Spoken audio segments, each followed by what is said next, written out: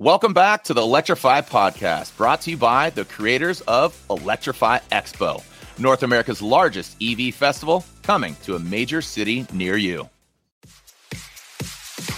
Welcome back to the Electrify Expo Podcast, brought to you by the creators of the Electrify Expo.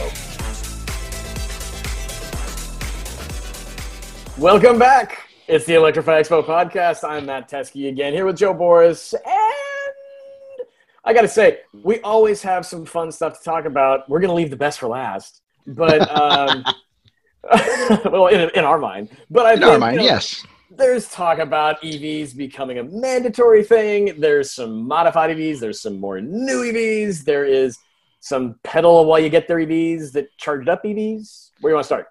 I think there's a lot of good stuff, but I think the thing that is most significant in the last couple of days has been Tesla's Q3 deliveries. Now, there were some, we all knew that they were going to be pretty good. The market expected about 135,000.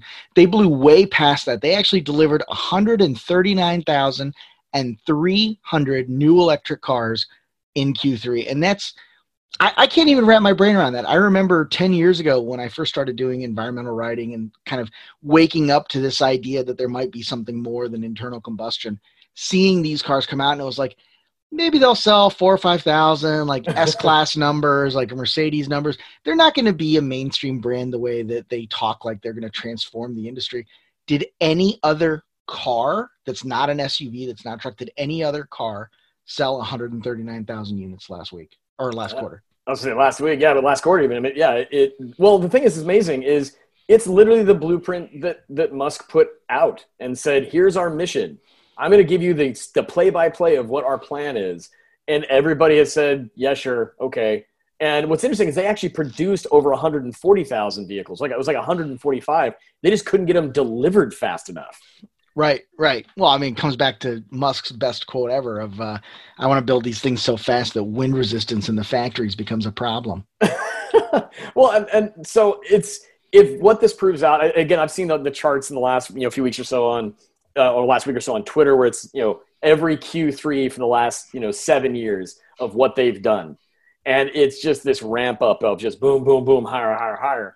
And so I think, they're going to get close to that 500,000 mark this year. I think they're really going to be close, and they may surpass it. And yet again, that's one of those milestones that, they've had saying, we're going to hit this. I don't understand why people keep saying they're not going to do this. I really don't. I think there's part of it is like a disbelief. Like you look at something like Tesla, you look at the stock valuation, you look at like the guy, and he just doesn't ooze credibility. I hate to say that of someone who has proven time and time again since his days at PayPal that he is a very serious person, that you should take him seriously. But then the guy comes out and he's got more hair than he did when he was 25, and he's got the tan, and he's got the white teeth, and he's like Mr. Tony Stark guy. And I think if he just didn't act so affected, if he just walked on stage like little nerdy Bill Gates, I think everybody would be like, oh my God, this guy's going to do 500,000 next year.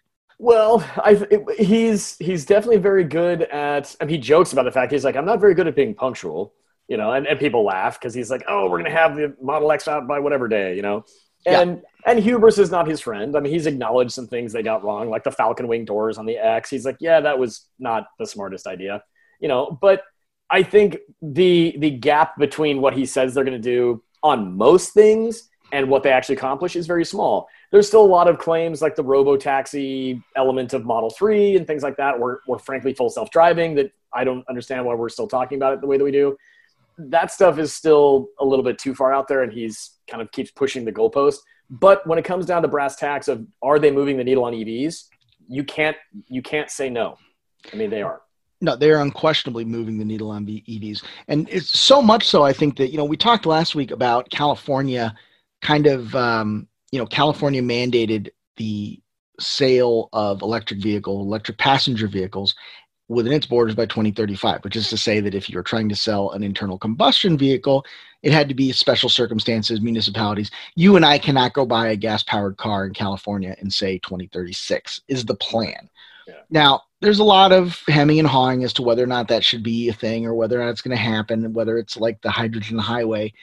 But I think at the end of the day, the only reason we're having that conversation is because companies like Tesla, companies like Lucid are delivering thousands of products and they're delivering on their promises. And that's kind of what makes that what 10 years ago, even 5 years ago, might have seemed like a pie in the sky thing. It seems really likely that 15 years from now, Tesla is going to be capable of delivering 2 or 3 million vehicles a year quite easily. Well, again, with the factories they're building out, I mean, you start counting them on your hands, and pretty soon you're going to get past one hand. You know, they start out in Nevada. They also had Fremont, and then they got Shanghai. Now they're building out Berlin. Now they're building out Texas. They're looking at India for next year. So they are not hiding what they're planning to do. I think that what we're seeing is they are sticking to their guns. I think even Battery Day was very telling. Is they also noticed that even the projections they thought they could induce are not happening fast enough. So part of what they even announced at Battery Day was to say, we got to rethink how we do this even from a production perspective to really bring those costs down to get more people to say yes. They're being extremely proactive. And for the most part, every other automaker that's ever existed is being reactive. And, you know, Lucid and Rivian and some of these other bigger names that are, you know, being talked about, they haven't produced and delivered the same way Tesla has, but they're operating in the same vein. And I think that's what is, at least, you know, you can hang your hat on that to say it's going to get better. Yeah, I think even they are reactive, right? Because they didn't put themselves out there and kind of put their neck out there back in 2005 the way Elon did. So they're kind of reacting to what Tesla did. Yeah. But again, you wouldn't be able to have those conversations about, you know, taking serious climate action and removing internal combustion cars from the picture without companies like Tesla.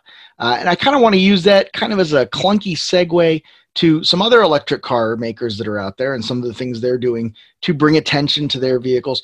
Nissan put out what they called the Nissan ReLeaf emergency response concept. And this was obviously responding or reacting, to use the previous term, to the fires in Oregon and Washington. So anyway, you were saying that the Nissan, I will say the Nissan ReLeaf branding, I'm a branding guy at heart, and I dig that. I like what they did there. So, but I it's do also like a that badass car. Yeah, I mean, it does have the all-wheel drive. It is a lifted chassis. It has the off-road tires, so it can theoretically get to where it needs to go. And once it gets there, it has that vehicle car-to-grid technology, so it can power a hospital. It can power a emergency room scenario. Probably not for very long, but it can certainly do it for a while. It's a good-sized battery, but it's not, you know, powering the whole hospital. But it's setting the stage, I think, for a good story that everybody needs to be thinking about, which is, well, okay, we are talking about electric vehicles a lot for climate change. We know that zero emissions is important. Where else can we apply some of these features of electric cars into things that we're also still going to have to contend with? Things like, you know, natural disasters. I think, and again, and it's hard to say how long they were thinking of even showcasing the ReLeaf, right? I mean, I don't think that they were pre-planning this ahead of the fires. Maybe they were. I don't know. I don't get that sense. I think, you know, we were talking about Tesla and their 139,000 Q3 deliveries. I don't think Nissan sold 139,000 Leafs. Hold on, let me check my notes. No. No. So I think they had to do something. They had a couple of extra Leafs lying around, and I think you'll see a bunch of these. This, to me, seems like something that would have come out at SEMA, but of course we're not having SEMA this year, so they're going to need to find their own kind of moment to release the car. You'll probably see one or two more of these, maybe around the 24 hours of Daytona. You'll see another one come out. Maybe if they make some kind of different announcement in Formula One, you know, because that Nissan still is part of the Renault Nissan Alliance, and the ReLeaf is actually in those kind of Renault Formula One kind of colors. So I think that there might be something there as well. Yeah, you'll see some more concepts come out from other manufacturers as time rolls. I think the SEMA comment, actually, I'm wondering, like, actually the timing makes sense. You know, like, we don't have to wait until the end of October to show this thing. Let's just show it now. I mean, maybe that was part of it. Either way, I thought just really watching how they presented, how they tweaked it just slightly. In fact, your point, even the fact that it has all-wheel drive, it's like, how hard was it for them to make that thing all-wheel drive? How much more attractive would a Nissan Leaf Plus be right now if it was all-wheel drive? Honestly. I mean, yeah, it'd be a big selling point. I mean, recently I had to kind of make the decision of, am I going to put a little bit more money into my own personal ICE vehicle, or am I going to just pull the trigger and buy a plug-in? And Polestar 2 is not out yet where I am. Can't get it. Even if I could get it, probably not the right time with everything else that's going on.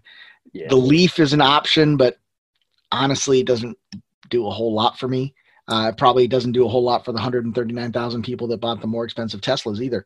So I think that's a problem. But something like this, I mean, if they offered this with kind of a trendy safari type package, kind of off-roady, play off the fact that it does have some something of a rally look, that would have changed my mind. I would have been into something like this. It looks like a Crosstrek competitor. That's what it looks like. And yes. And that's exactly the kind of thing, again, here in Oregon, my point being, in Oregon, no, this thing would be a badass Crosstrek competitor. And I think that, it just speaks to where these brands could have taken these platforms and they didn't. And it's like, why are we seeing this now? I don't know. I mean, again, the Leaf has a lot of great features to it. Pro Pilot, it's got the Leaf Plus has great range. It's like 226, 225 in that range. That's all workable. But if you can add on that all-wheel drive feature, that's a big selling point for a lot of folks. So, yeah, I think a little bit higher chassis, a little bit more off-road capability, a little bit more snow capability. You'd see a lot more people be into this thing, which is sad because it is a hot little car, but unfortunately, it's a car, and that's not what most Americans want to drive. But yeah, I mean, it should give you a good look at how capable EVs can be. I mean, you would think of sending an electric vehicle into a situation like this. It does have kind of that same vibe as some of the towns that you see in that what's that Ewan McGregor show, Long Way Up, where they have the Harley live wires and the Rivian. Now, those were just concepts, right? Like they don't have production model Harleys. I know that. They're pre-production live wires. Well, yeah. Well, and for the R1T and everything else is involved, that's my understanding. We're getting into a little bit of a rabbit hole, but at the same time, it's pointing to where these other brands can be taking cues from, right? And, I think Nissan doing this is maybe to breathe some life back into their kind of long-standing one electric car. But time's going to tell what's going to happen with the poor Leaf here in the next 6 to 12 months. Yeah, I just want to add one more thing. You made the comment that, that they could have taken the platform in this way, and they didn't. I'd just like to add the word yet to the end of that. They didn't take it there yet. And to show something like this and show really how easy something like that could be, I mean, I could very easily see this as like a lowered Honda Civic Sport Compact kind of deal, something raised up a little more rally, off-roady. They could do something with it and kind of go after a more niche market, which, I mean, laugh all you want. Big wings and loud mufflers sold a lot of Civics to mom and pop because the enthusiast kid wanted them to buy it. I mean, that's kind of what happens. I think similarly, they made a Nismo Leaf. They made a Nismo Leaf, but I don't think you can get it here in the States. No, it was only in Japan. But I'm just saying they did it. Yeah, they sold all 6 of them. They could have sold 8. Yeah, but again, cradle to grave buyers. That's what brands want, right? It's cradle to grave buyers. Yes. Yep. And then, so we're talking about cradle to grave. So obviously the idea with the grave being that, you buy the biggest, most expensive, nicest one at the end. The biggest, nicest, most expensive Volvo Polestar looks like it's not going to be the XC90 anymore. It looks like it's going to be this Precept thing. Yeah. This is a concept that they showed a couple of months ago, and it's just like long and low and sporty and slinky, and it has, a green interior with vegan seat materials. Everything's recycled plastic, and it's got all this horsepower, and it really looks like a competitor to the Lucid Air. And I had that vibe that this is just a concept. It's not going anywhere. And now they're saying they're going to build it. Yeah. And we'll see. Again, this is the catch, right? Is it going to be one of those things where they really meant it as a concept, and now they're saying we're going to produce this thing, but it actually is going to have some tweaks to get it to street legal, it's not going to have suicide doors, so things like that. I mean, it's going to be inspired by, right? I don't know. I had a conversation with a guy at Volvo, and obviously Volvo and Polestar are different companies, so what he knows or doesn't know is kind of debatable. His comment to me was that they're not calling it a Precept concept car. They're calling it a promise car, that this is a car that they are promising to build. So if that's something that within their corporate structure, they've coined a new term, like this is our, which I kind of dig it. Like, look, this is our, I mean, imagine if the Chevy Corvette Stingray concept from the 90s or early 2000s, that purple thing, if that sleek, sexy thing, they said, look, this is a promise car. If enough people put their name down to it, we will build it exactly like this. how that would have changed the way people looked at these concept cars. Oh, 100%. I think it would have changed the approach. People thought like, oh, you're going to actually build this thing. I guess I immediately jumped to two things. One is I hear promise car, and I immediately think of like a promise ring from like high school with your girlfriend. But it's that, right? It's exactly that. You're not going to buy the Lucid Air. You're going to put on the ring and you're going to wait for this. Oh, that's exactly what it is. I see a commercial with like, like De Beers or something happening here. But the other thing is, like, Tesla didn't have to come up with a coined phrase. They just put cars out on the stage and say, "This is the thing we're making," and then they make it. And it's really basically what they showed you. And the authenticity of that, I think, has really helped their brand cachet. If Polestar literally makes the Precept as it is as the promise car and they don't change much, again, I can't see how they're going to go to market with those doors. But if every other element, like the style of it is the same, that's not bad. That's cool. Why don't you like the suicide doors? I mean, you're telling me that Tesla can build 100,000 goofy gull-wing doors and they can't build a suicide door? That's crazy. I'm saying Polestar is smart enough to go, we'll just make these regular doors. They're not going to Elon themselves into that moment of like, some guy was like, some designer was watching like too many episodes of Entourage. It was like, look what I did to the doors. And like the brand manager's like, awesome, bro. Because that's what people really want. People who are minivan buyers looking to stuff as many bodies in this thing as possible. What they really want is gull-wing doors to navigate in their, coach house garages. Oh, but aside from that, this does have this. The seats are a little futuristic, but they have the cues of what you might see in a higher end Volvo, for example, higher end, I guess, like an R design Volvo. Sure, but this is looking at. This is supposed to be like a $200,000 plus ultra luxury flagship kind of thing. They're looking at maybe making a couple hundred of these.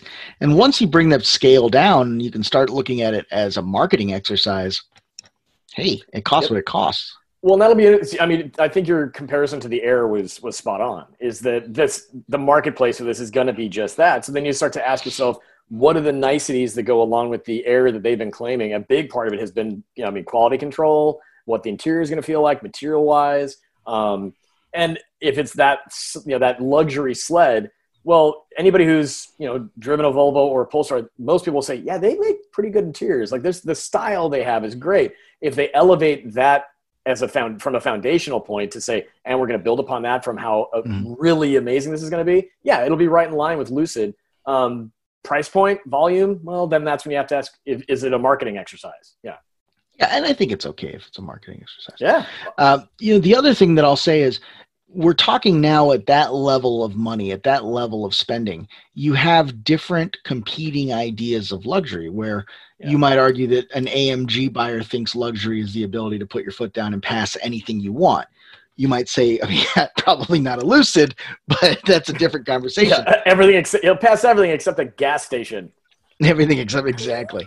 But then, you have this other idea of luxury, which is like this open space, this kind of Mediterranean or, Scandinavian super simplistic style where you just have like the you and the water and the horizon. And I think that that's valid, that there are more than one ways to skin that luxury cat, just like Lotus and, a Lotus Elise and a Dodge Demon Hellcat. They skin that performance car cat in very different ways. But if you put them both on a track, it's always amazing to me. It's the miracle of parity, right? Like you have these cars that are wildly different. Car and Driver or Motor Trend takes them to a track and they're all within like 2 or 3 seconds of each other.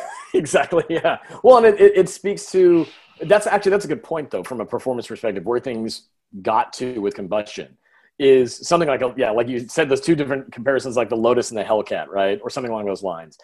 And I think it's interesting is in the EV realm, we're still going to have very wide swings of performance. I think it's still going to be the case. The Precept is awesome. What's it going to do genuinely for performance, whether it's related to true, 0 to 60 times, how it handles, the Air, for example, they are billing that as a luxury sedan, high-end luxury sedan, but then they're taking it to Laguna Seca trying to beat the snot out of it to prove it can compete with, Tesla's Model S Plaid. And so they're all trying to weave into their stories where their products fit. And there's going to be a lot of variance there still. And aside from maybe the style and the brand. So yeah, I think that, kind of Tesla putting it out there is just we're our own thing and we don't care about anybody else. I kind of feel like that's their story. yeah. And I really do feel like Lucid, as much as people compare it to Tesla, Lucid is comparing itself, and its buyers are being forced to compare it to the Bentleys, to the AMGs, to the BMW Alpines. And I see that very clearly in them going to Laguna. They're going to take it to the Nürburgring. They're going to try some things like that once they have it dialed in. And, Lucid strikes me as guys that aren't afraid of Pikes Peak either. So I think they're going to do that as well. Now, there is something else that came up this week that we should talk about, but it's a little bit on the other extreme, right? Instead of 200,000, we're talking about like not quite 2,000, right? That was a very, very weird segue. Oh, this is a very weird segue also. The Segway, I like that, but can we Chris, can we get that actually? Oh yeah. Do we have a, is that a hi-hat? Is it a cymbal crash? If we actually had a sound machine, it would be nothing but fart noises. That's true. This is why you don't have a soundboard.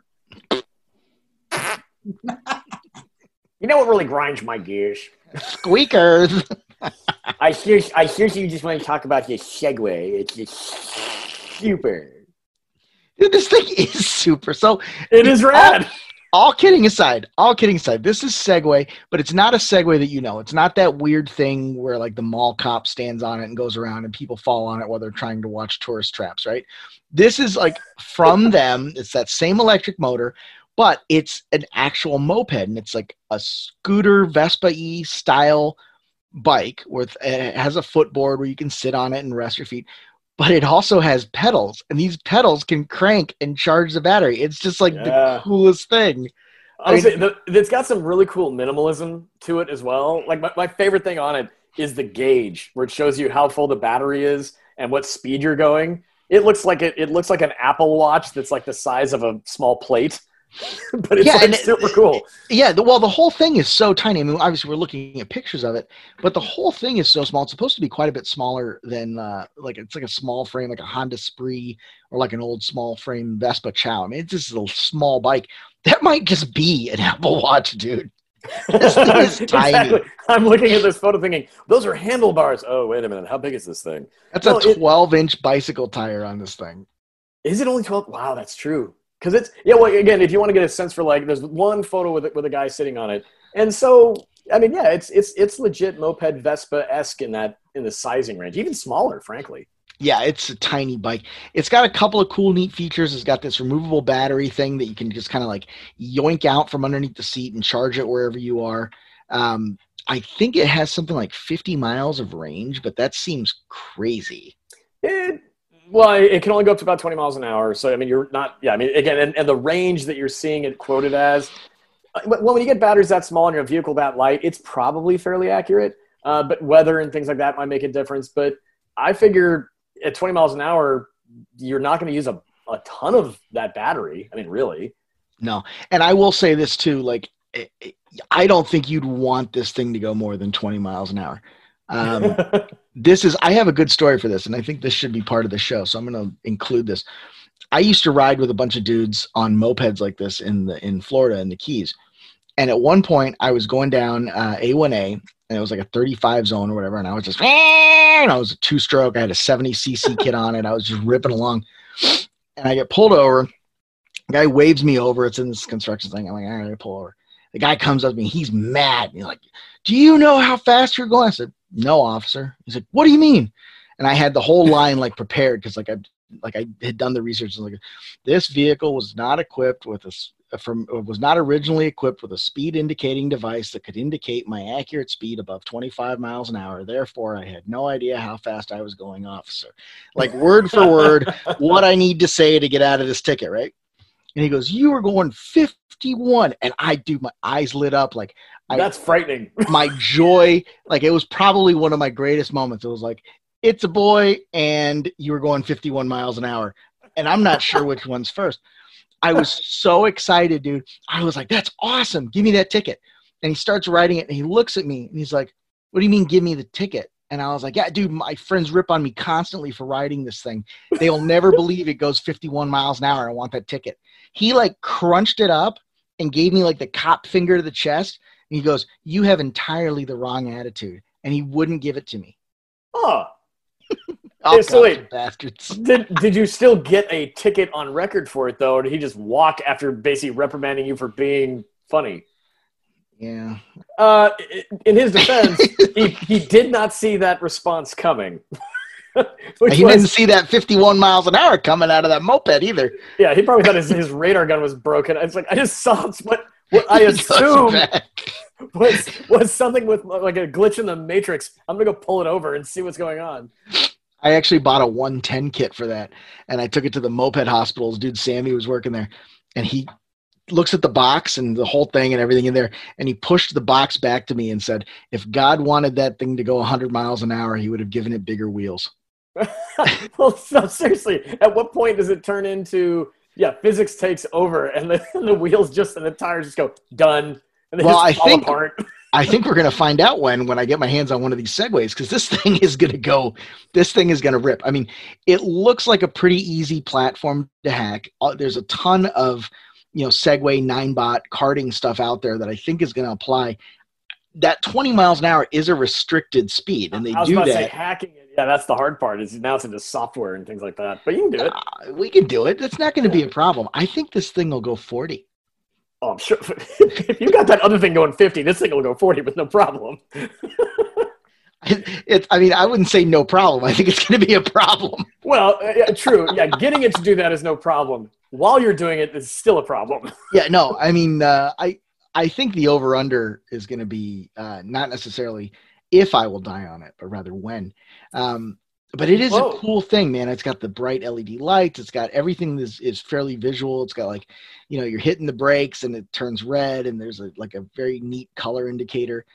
The thing that gets I love how you just said that like it was novel. You hit the brakes and the lighting turns red. No. So there's a light on the handlebar. Yeah. To show you, like, are you riding clean? Are you maximizing your range? And it kind of makes it gamification of hypermiling, right? So to get that extra range, you want it to be green and stuff like that.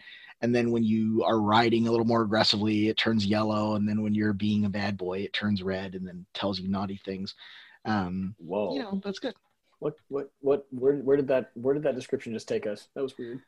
Well, I mean, you have to pay extra for it to tell you really naughty things, but for the most part, it'll just tell you you're not getting optimum mileage. And then that version is about $2,000, actually less than $2,000, which interestingly includes shipping. And that's always one of the great cons of the scooter game, right? Yeah. Like you get a 1999 Honda Ruckus and it's got like a $400 destination charge and another $150 for setup. You're like, what the hell happened? This thing's like another $1,000 now. Yeah, it's like my budget was for the two-wheeled vehicle, and now I'm spending twice as much to get it here. Can I just ride it home? Yeah, and that was a conversation, when I worked at the Honda dealer, that was a conversation we had every day. Someone would call and say, hey, that Rucker, or, this Metropolitan's 1999. Cool. I'll be right over. It's like, before you come over, that's going to be about $3,200 out the door with Cook County taxes and plates and everything. Are you mentally prepared for that? Wow. And most of the time people were not. And that bike, that's a 50cc bike. It gets 100 miles per gallon. It goes about 30, 35 miles an hour. That's going to be what this is competing against, I think. And especially, in areas like Chicago and urban areas where, honestly, a 40 mile an hour, 50 mile an hour scooter, you're never going that fast in a lot of this traffic, I didn't get to the detail on what's the release date on this. This isn't just speculatory. This is coming. So it is on its way, and deliveries will begin in late October. That's rad. Customers it'll go to dealers in late October. Customer deliveries will begin in November. It's been marked down to $1,899 for pre-orders, and that includes shipping, and I believe it also includes setup. So you show up, you get on this thing. And honestly, I like the fact that it's an actual moped with pedals, but if you just like the scooter look and you don't really feel like pedaling yourself around, they pop right off, man. It's just like a pretty simple thing to get them off. It's like there's some modular design to it, which is kind of like, well, that's fun. There is. And it's not quite a grape, or a gripe that has 60 horsepower, and man, that thing is so cool. But I mean, it's you can buy 8 of these or one of those. My favorite part about this particular episode is we've talked about like the preset, which is like it's going to be $100,000+ amazing Polestar, that trick, the tricked out ReLeaf that's just super cool, and all the fun Teslas that are getting shipped out right now that people are obviously loving, and it's just like we've nerded out pretty heavy on this Segway just because it's cool. But I think it's going to sell. I think this is going to be the kind of commercial success that they need right now. But there's a lot of nerd stuff that's cool this week, because the last thing I want to bring up, EV West in the EV world, they've been making Volkswagen Bugs, Volkswagen buses with electric motors. They came out with a really cool thing that you just know was going to be at PRI or SEMA, but because those shows got canceled, they just showed it. Yep. It's an electric motor. It's a Tesla drive unit with I believe it's a 2-speed transmission, set up longitudinally so you can drop it in anywhere a Chevy small block, like an LS or an LT1 would go. And it mounts to the stock mounts and actually connects to the back of the GM transmission. Like, it is a drop-in motor. Now, obviously, you still have to figure out the battery situation. Yeah. You got to do all that.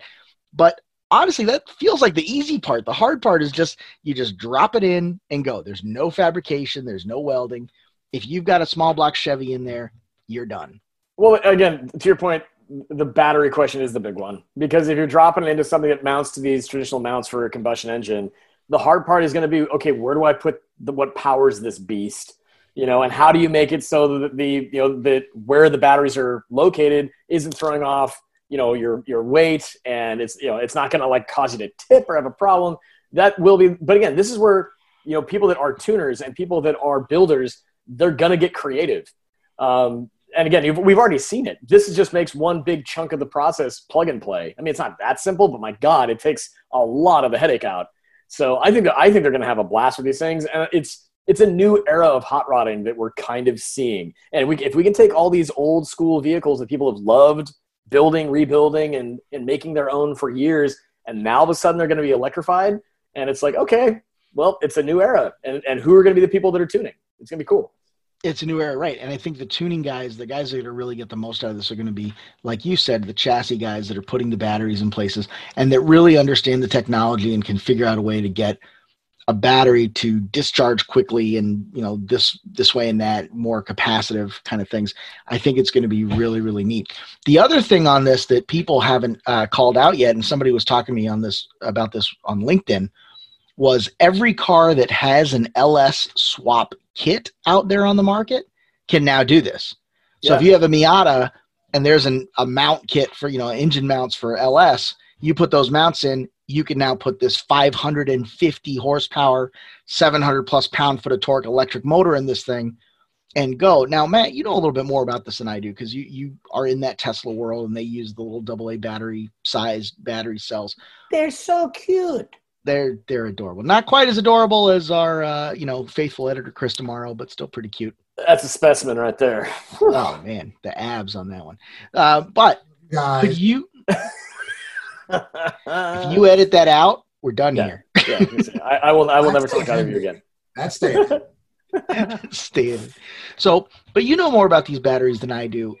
Can they be arranged easily? Like, could you kind of take the fuel tank out of a Miata, for example, and build a quasi fuel tank shaped battery bundle and plug it back in right where the fuel tank goes and kind of solve that packaging problem? Or no? Maybe, kind of, sort of, right? It really, number one is it depends on the cells you're starting with, right? So Tesla and how their modules work are with the smaller cells or like the little AA size stuff. But it's built into modules that house hundreds of them. And then you can take those modules and reposition and configure them as needed, so long as they're wired together correctly. But that also can potentially, depending on the battery you're using, can impact what the cooling system for, the liquid thermal system might have been for those cells. So probably a good example, there was a guy that built a kit car out in, I think it was in Canada, where he basically took a Tesla drivetrain and powertrain, but then used Chevrolet Volt batteries.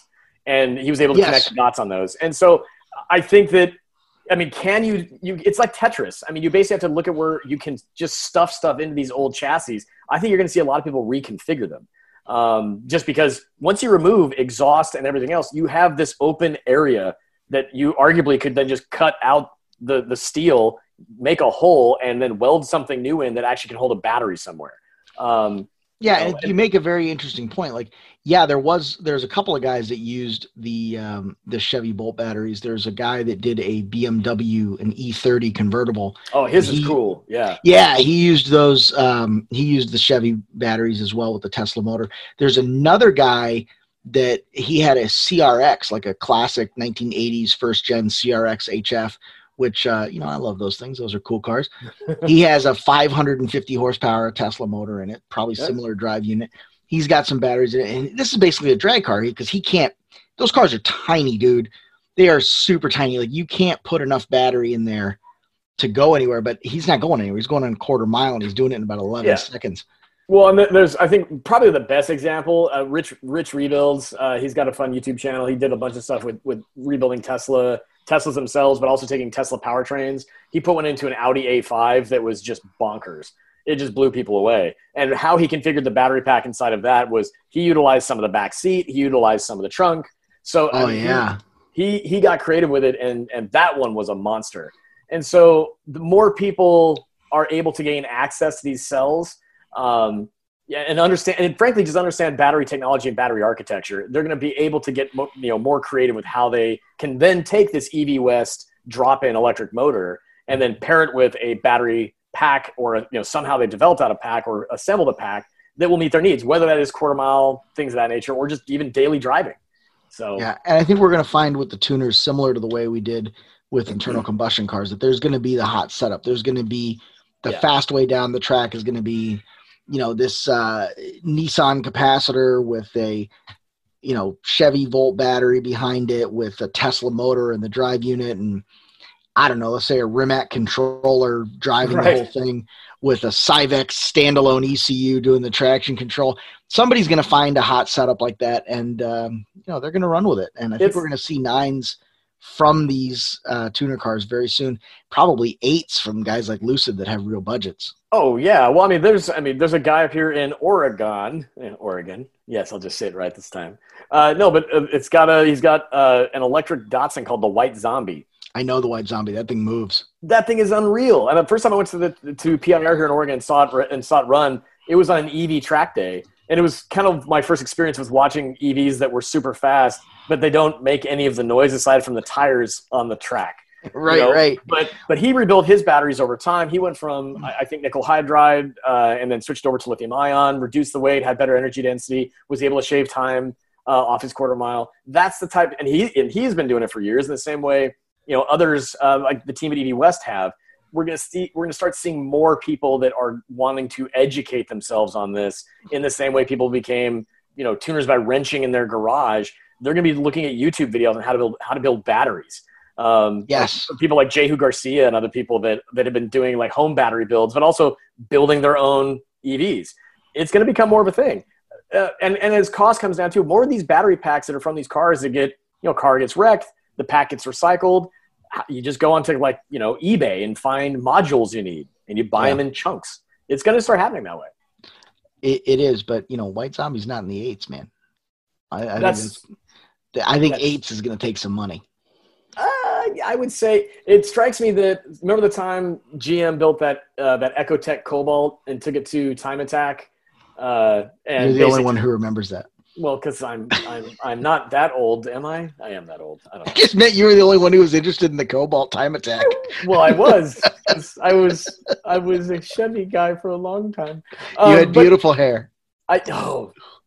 You like that photo, though. I do like that photo. You look great. Honestly, if I had hair like that, I would still have hair like that. If we had a video podcast, this is where immediately just it would be this epic photo of what can only be described as Fabio-esque hair on my dome. We'll say it's on your dome. Is it? I don't know. It's not Jeff Goldblum attractive. It's just not. I don't know. It wasn't. It wasn't The Fly, but it was maybe Thor Ragnarok. Ooh. That's not bad. That's not bad. It's a compliment. There's a compliment in there. That's true. I mean, the older Jeff gets, the more he's kind of jocking my style with how I kind of have my look. And I think what you mean is the older he gets, the older you get. That is true. The one thing that is guaranteed is what? Death, taxes, and Jeff Goldblum still being hot when he's older. Is that what we're getting at? I don't know. That's. I think we've made it there. I think we got a show. I do want to wrap up one last kind of motorsports related thing.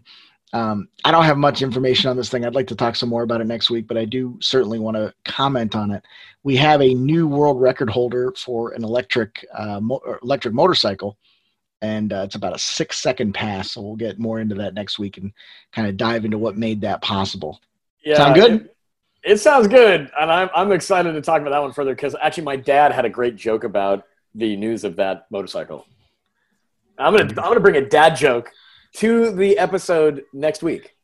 I can't wait to see how many of our current subscribers ignore that episode. If I was a betting man, and I am a betting man, there's probably dads that listen to our podcast. At least 2. Oh, one final comment. So we're talking about gambling a little bit, over, under, stuff like that. Ooh. We have a bet going as to whether or not the Ford electric pickup will make vroom vroom V8 noises. And I have not heard one way or the other. But when I asked a gentleman, I'll use his first name, Mike, over at Ford, he did not deny it. Mike at Ford.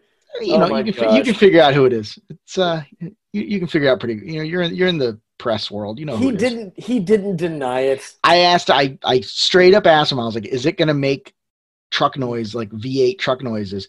And he said, "I can't talk about features yet." Well, that's yes. I mean, that's yes. By the way, did I say yes or no to this bet? I can't even remember this point. I said it was going to, and you said it was going to. So we're buying each other a steak dinner if we're both wrong? Well, I don't eat meat. I'm just a fat vegetarian. I'm buying you cheese. It's a large block of cheese. A large block of cheese. A large block of Wisconsin cheddar. I know. We have Tillamook here in Oregon. I'm aware. Yeah. All right, guys. I think we got a show. Tune in next week when we talk about the world's fastest electric motorcycle. We'll probably watch The Long Way Up by then. All the episodes will be out on Netflix, so we'll definitely check that out. And let's see if we can't get the white zombie guy out here. There's plenty to talk about there. As I said, that'd be cool. We can do that. We can try. Cool. Thanks much. The Electrify Expo is coming to California in 2021. Forecasted to be the largest e-mobility festival in the USA. Learn how you can attend or get involved by visiting electrifyexpo.com. Be sure to find out more information about Electrify Expo on Facebook, Instagram, Twitter, and LinkedIn. Thank you once again for listening. We'll see you next week with an all-new podcast discussing the latest in the world of e-mobility. Thanks for listening to the Electrify Podcast, brought to you by the creators of Electrify Expo. Be sure to catch full video episodes on YouTube at Electrify TV and follow along on social media for daily clips and more.